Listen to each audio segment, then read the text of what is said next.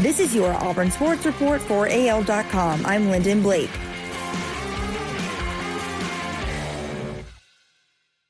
Auburn completed the nation's number 7 recruiting class Wednesday, adding 3 more members to its 2020 class after inking 23 during the early signing period in December. While Auburn returned to the top 10 nationally with this class and earned its highest class ranking since 2014, the 2020 group also marked the second strongest in terms of average player rating on the Plains in the modern recruiting era.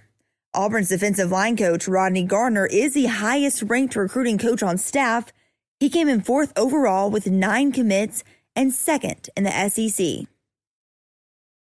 When Auburn opened spring practices March 16th, signaling the unofficial start of the 2020 season, the Tigers will head into the new year with 84 players on scholarship, one shy of the NCAA limit of 85.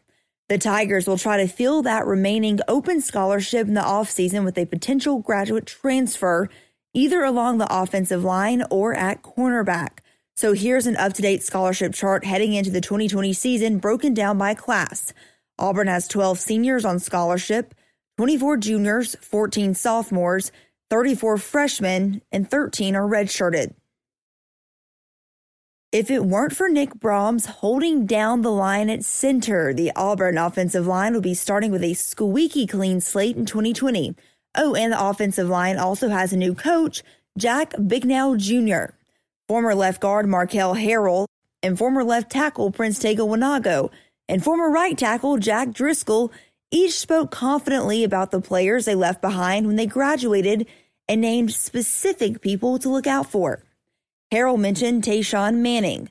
Wanago, who is projected to be a top 5 draft pick, thinks Alec Johnson and Brodarius Ham have, quote, high potential to step into our shoes. Driscoll also noticed those two, as well as Austin Troxell, to fill the line this season. Braden Smith ranked 92nd among the top 100 NFL players this season. The offensive lineman is the only Auburn player to make that list. The rankings were done by Pro Football Focus.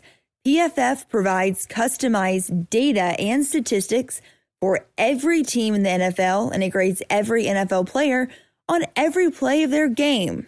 The top-graded player in the 2019 PFF rankings was San Francisco 49ers tight end George Kittle.